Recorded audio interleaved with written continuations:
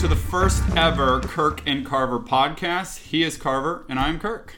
What up, Carver? Hey, man. You ready for this? Welcome to episode 1. It's pretty remarkable to believe that after these past 4 weeks, 1 week of just talking about it, and then 3 weeks of recording takes, we're here.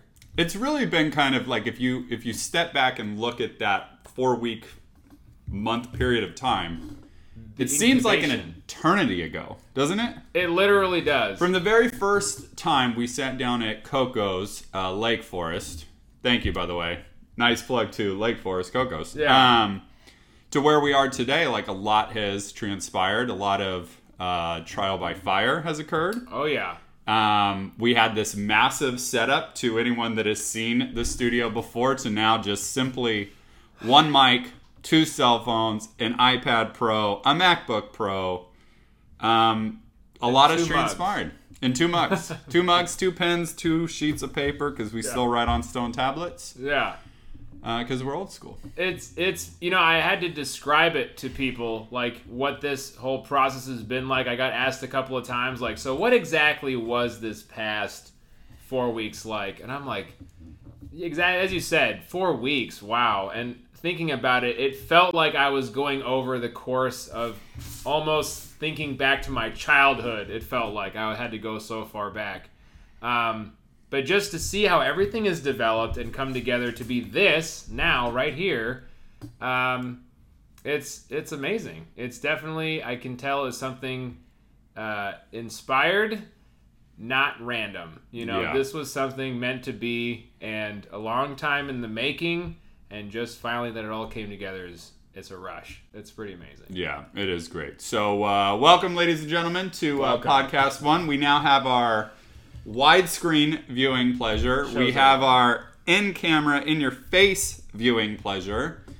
And we're here. We're here. So what's the subject for today, Jeff? So the Jeff? subject matter is, and Carver, thank you for bringing that up. Yes. So I thought a lot about how we kind of like dive into what podcast number 1 is and podcast number 2 is. And, ultimately our objective is to share with the world God-fearing topics, addressing the unaddressed. But for our viewing audience to understand who we are, we need to give forth our testimony.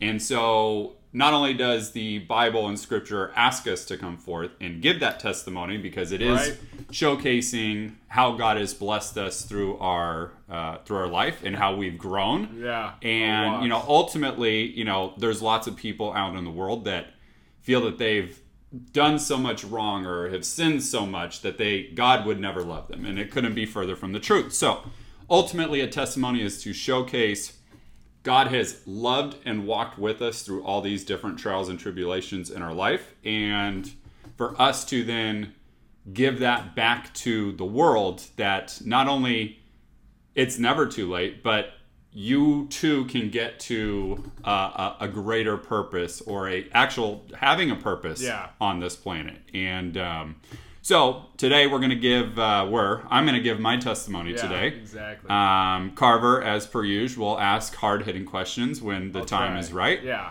And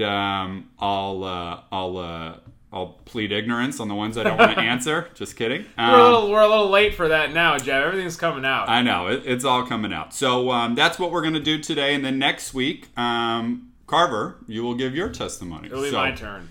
Yeah. And then from there, each week we're going to have a new topic. And each topic we'll really dive in. We'll have scriptures based on why we lean a particular different direction. Right. To correspond back to the biblical word. But for today and next week, it's literally the Kirk and Carver show. Yeah. And I think there's a thing that I want to just be able to mention to everybody, that, what we're looking to do is do the things that are not popular. They're not going to bring us a huge audience just because we're trying to be fun, or we're trying to be creative and get laughs and just make everybody have this super culturally agreeable time.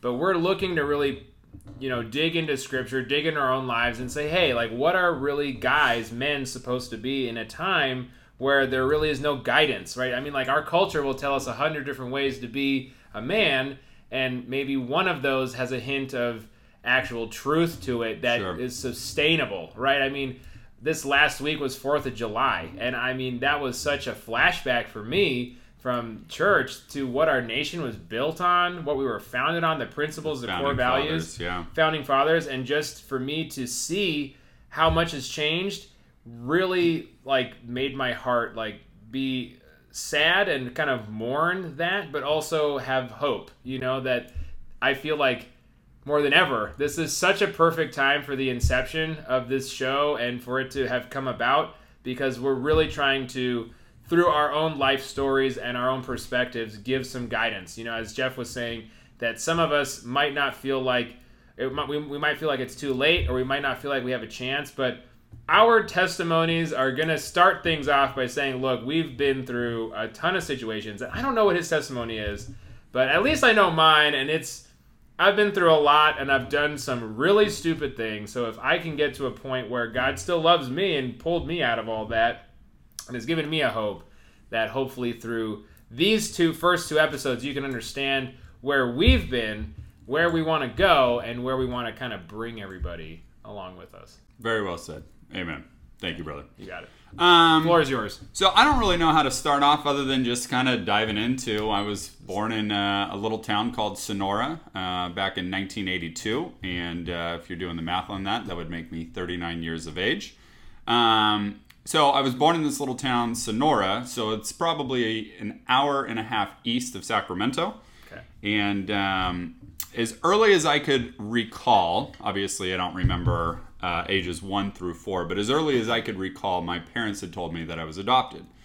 And I didn't really know how to feel about that until you get to a certain age and you realize that, oh, my parents didn't have me like all my friends had their parents have them, so to speak. And I remember it was third grade, I think it was third grade, back to school night. And, you know, typically that's the night where your parents finally come to school, they see your artwork, they see your test scores, the teacher gives a little blurb about you. Yeah, synopsis on what's transpired in the last, 3 or so months of school. And I remember sitting there with my mom and dad, and I'm looking around the room, and I'm like, all my friends look like their parents. And then I'm looking at my mom and dad, I don't look like my parents. Oh, wow. And I remember that kind of like hitting home to me, like, oh yeah, that little thing called adoption. That's what that looks like, kind of a deal. So it came alive in the third grade for you. It was really in the third grade. And that's why I want to preface that as early as I can remember, my mom and dad shared with me that I was adopted. It was never a secret, and I'm grateful for that. But as that kind of seed, starts to grow roots into my mind, you then think, well, Alyssa's mom and dad had Alyssa. My mom and dad didn't have me. So what happened to the mom that did have me? Okay. And why didn't she keep me? And then that starts to grow into... That's a tough question to ask yourself in the third grade. Very much so. And, I won't say it was the third grade per se of that's when those thought processes began. But as you come into especially middle school where you're more cognitive of who you are and where you're from. And you're searching for that identity too. 100%. And you just kind of come to a situation, well, I did in middle school, that I was given up. And I was forsaken at the very young age. So you felt that, like, so you're saying that kind of that seed of abandonment kind of grew? 100%. In fact, this whole testimony principle is based on being abandoned. That's heavy. Very heavy. And now, like all things, trials and tribulations is what makes us. And so that was kind of how my childhood began. You fast forward a few years from birth, obviously. I think I was in the second grade, 7 years old, right in that time frame. My parents ended up getting a divorce. And when you talk about a sense of abandonment from birth, and then your dad then all of a sudden departs one day, that then compiles onto that level of abandonment. And I remember the story so vividly. In fact, there's really three. Whenever you have a huge challenging point in your life, you remember where you were, what you were doing. Like everyone remembers 9/11, right? Yeah, you can also remember the smell of the room that I was in. I remember exactly what it was like that morning. Very vividly, and our audience, you guys can appreciate this. And I remember on this particular day, I don't know what the day was, I was in second grade, but I remember I was sitting at the top of our staircase, and I could hear my mom and dad arguing in the kitchen. And I'm pointing over here as if you could see the kitchen, but it wasn't. I'm sitting, and I could just hear, their arguments echoing throughout the house. And I just remember as a 7-year-old boy just bawling, knowing that this is not right. Whatever is going on, I don't want my parents to fight. I just want them to love, and so I could be loved on. And you're self-serving when you're 7 years old. And I remember my dad going to the door, and he slammed the door behind him, and then my mom kind of went to the door, and she collapsed on the inside of the door. And I just remember running down, and we just cried, and we just held each other, and it was it was tough. Yeah. And did you know at that moment what was going on, or just no, it was bad? It was bad. It was all bad. Yeah, and I didn't even know what divorce was. Back to this third grade open house, all my friends, their families were still all married. So I come in, I'm adopted, and my parents are divorced. So my mom was there by herself. My dad was there by himself. I mean, they were standing near each other, but it wasn't like it was a harmonious situation. Little tension there. Yeah, some serious tension. So kind of the guiding principle is sense of abandonment. So fast forward to high school.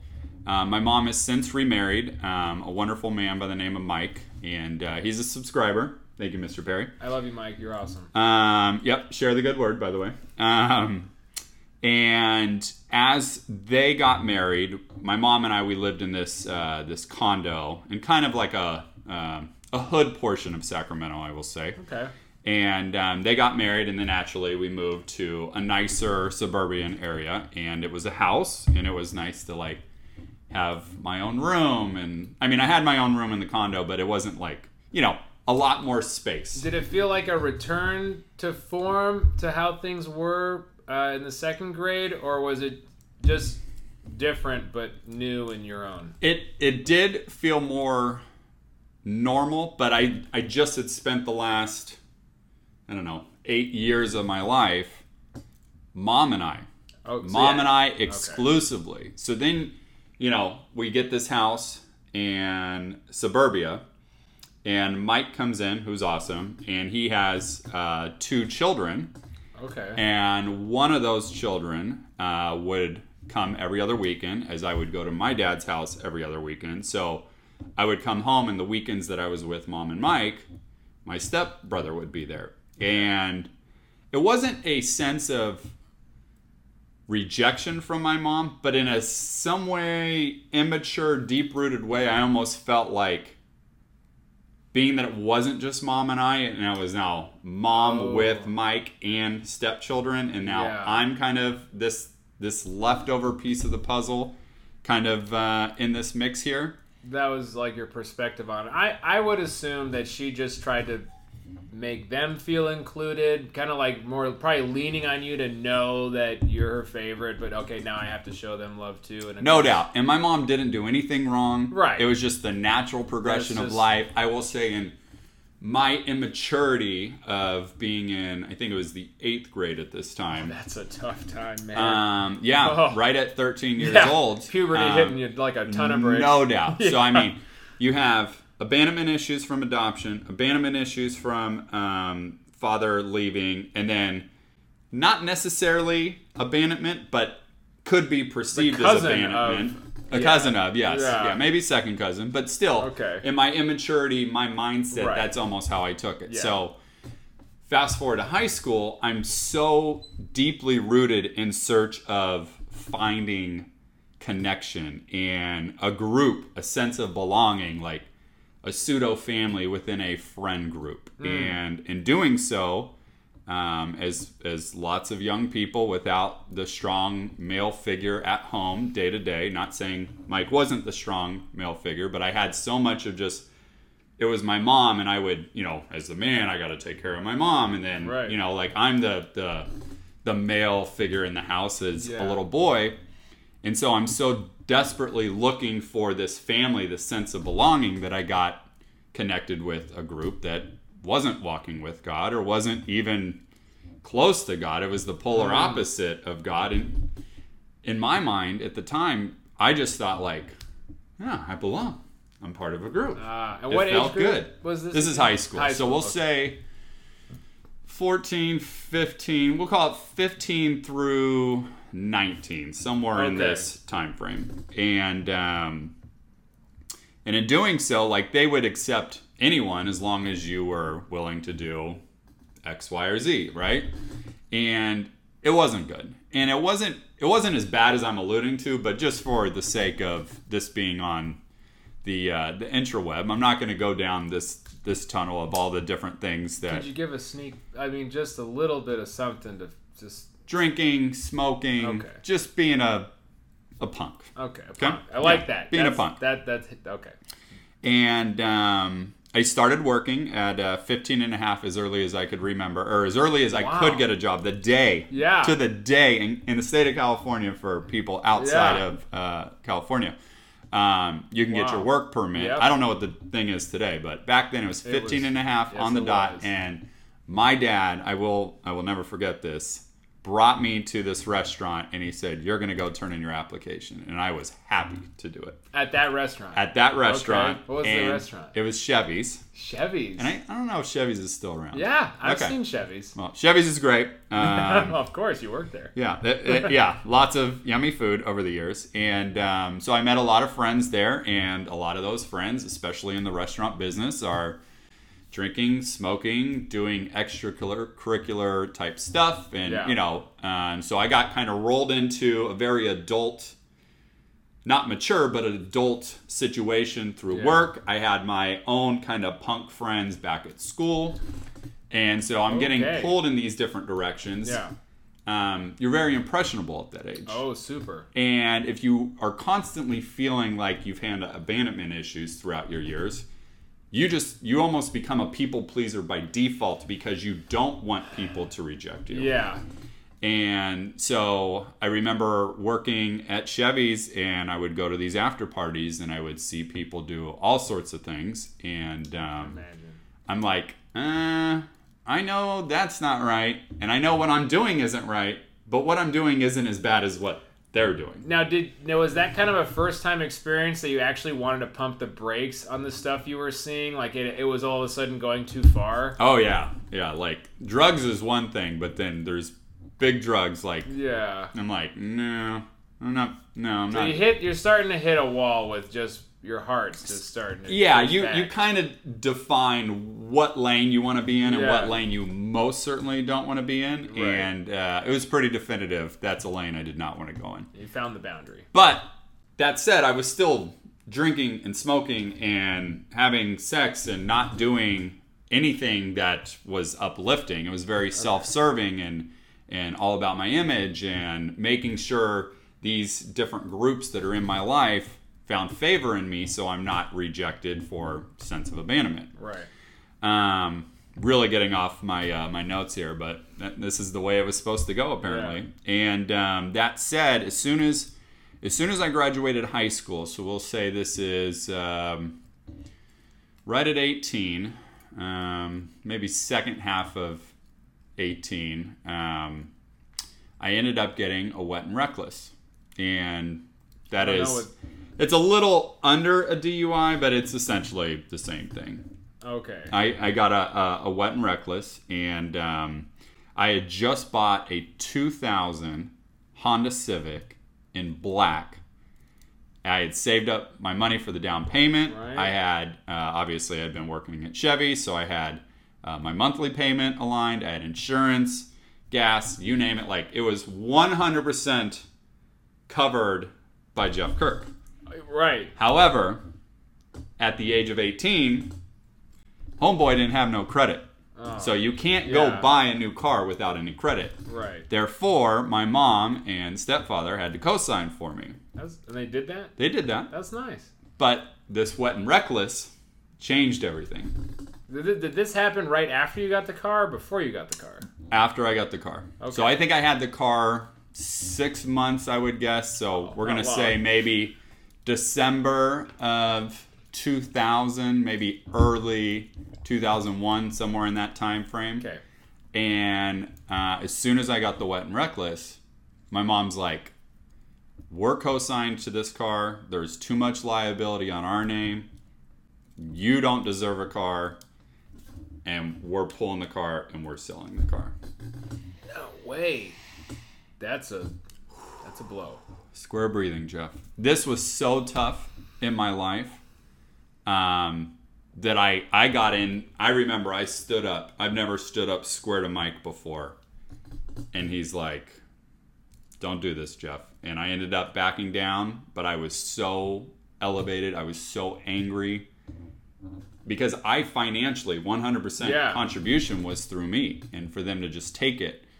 And it was very challenging. So, long story long, I moved into my aunt's house. And my aunt had no problem with me drinking just as long as I wasn't driving. So then naturally, if I'm getting the behaviors condoned, then it makes it so much easier to, continue to feed this. So you were ready to square up, but you backed down. But to still kind of resolve that issue, you moved out. Yeah, I wouldn't say that was my resolve. I think that was immaturity of not working out the situation. Right. My aunt would happily take me, and she had an extra room, so I moved down to a little town south of Sacramento called Elk Grove. Okay. And I lived with my mom, or with my aunt. My grandfather was nice enough to let me use his car. Okay. So I was still able to go to and from work. And so now the one source of security I had in my life was my mom. And now I've just up and abandoned ship from my mom because she took my car away. So now this one sense of security in my life is no longer a piece. And I didn't chat with my mom for 12, maybe even 24 months. That's a long time. And that was hard for me. And during that time frame, I was even more open, like diving even further into my friend circles of just, well, if I don't have my mom, I need other people to fill this, this gaping void inside of me. And so I got caught up with that same group of friends in wrong place, wrong time.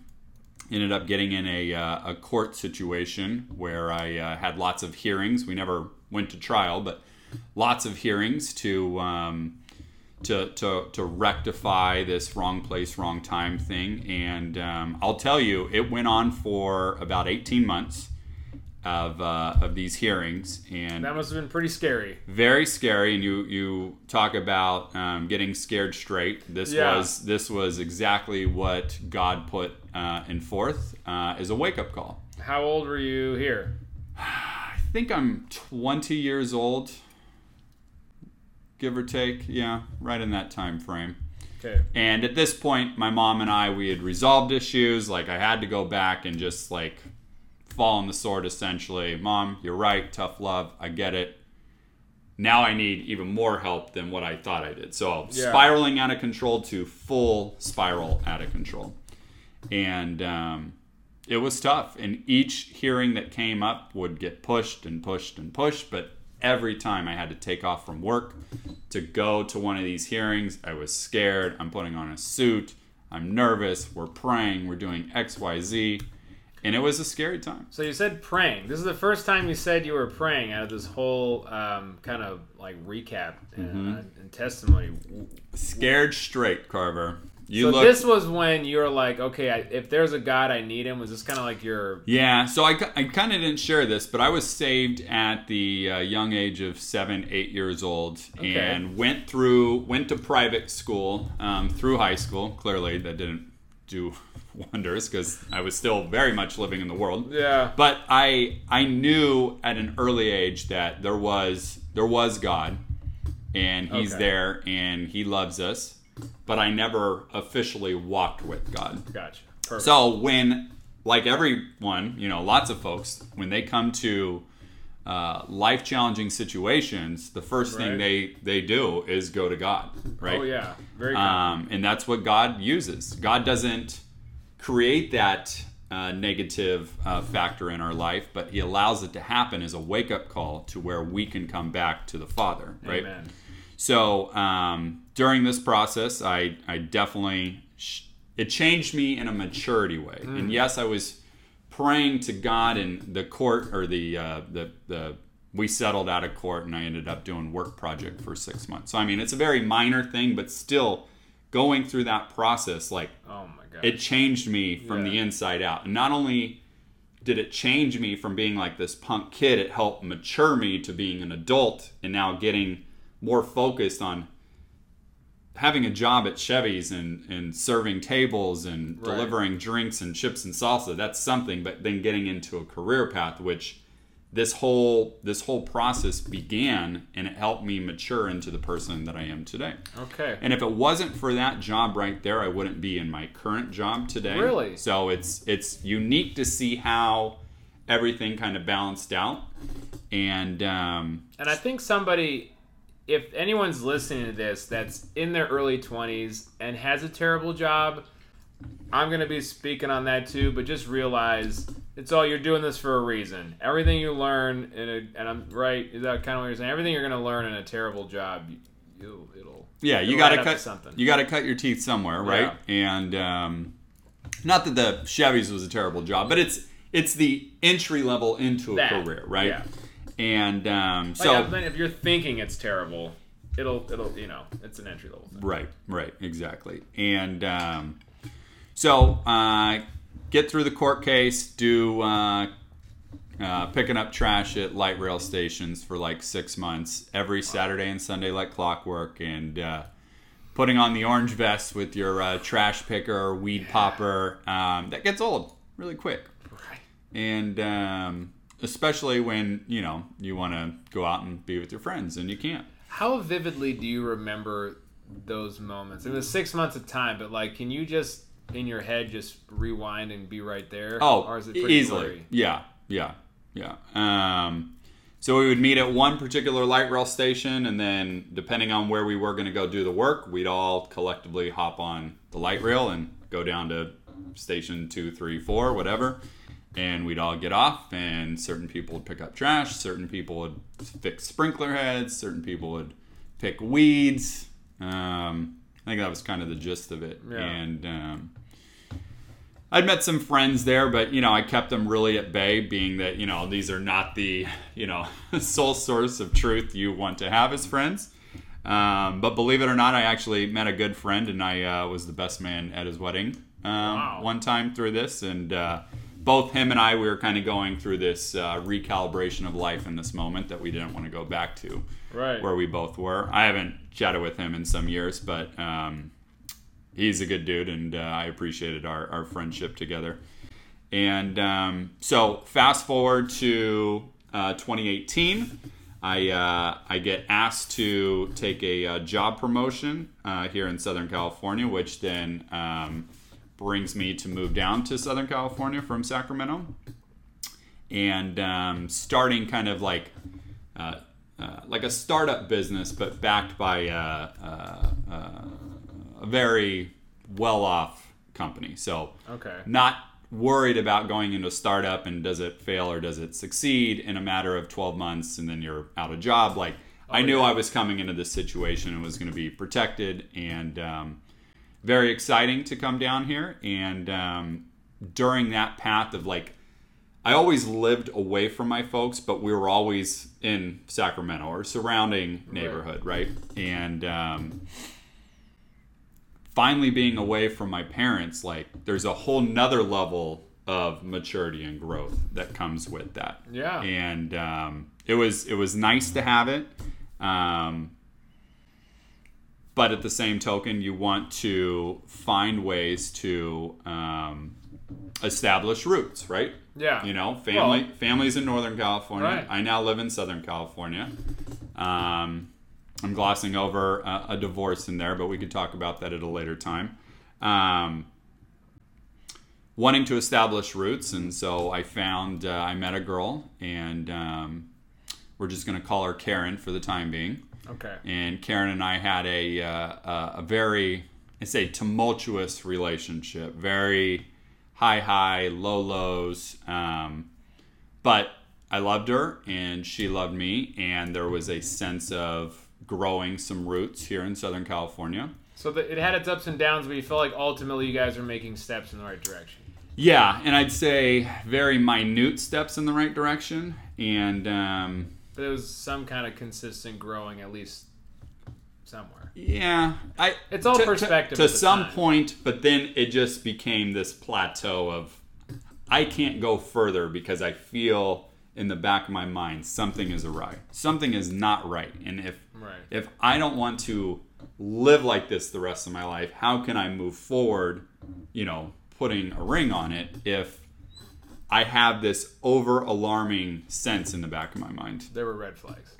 That said, her parents and I became very close, and they almost adopted me. Her mom said, her house is my house. Wow. And we just were really close, and we would have dialogue, just the two of us or the three of us without Karen involved, and I felt really close to him.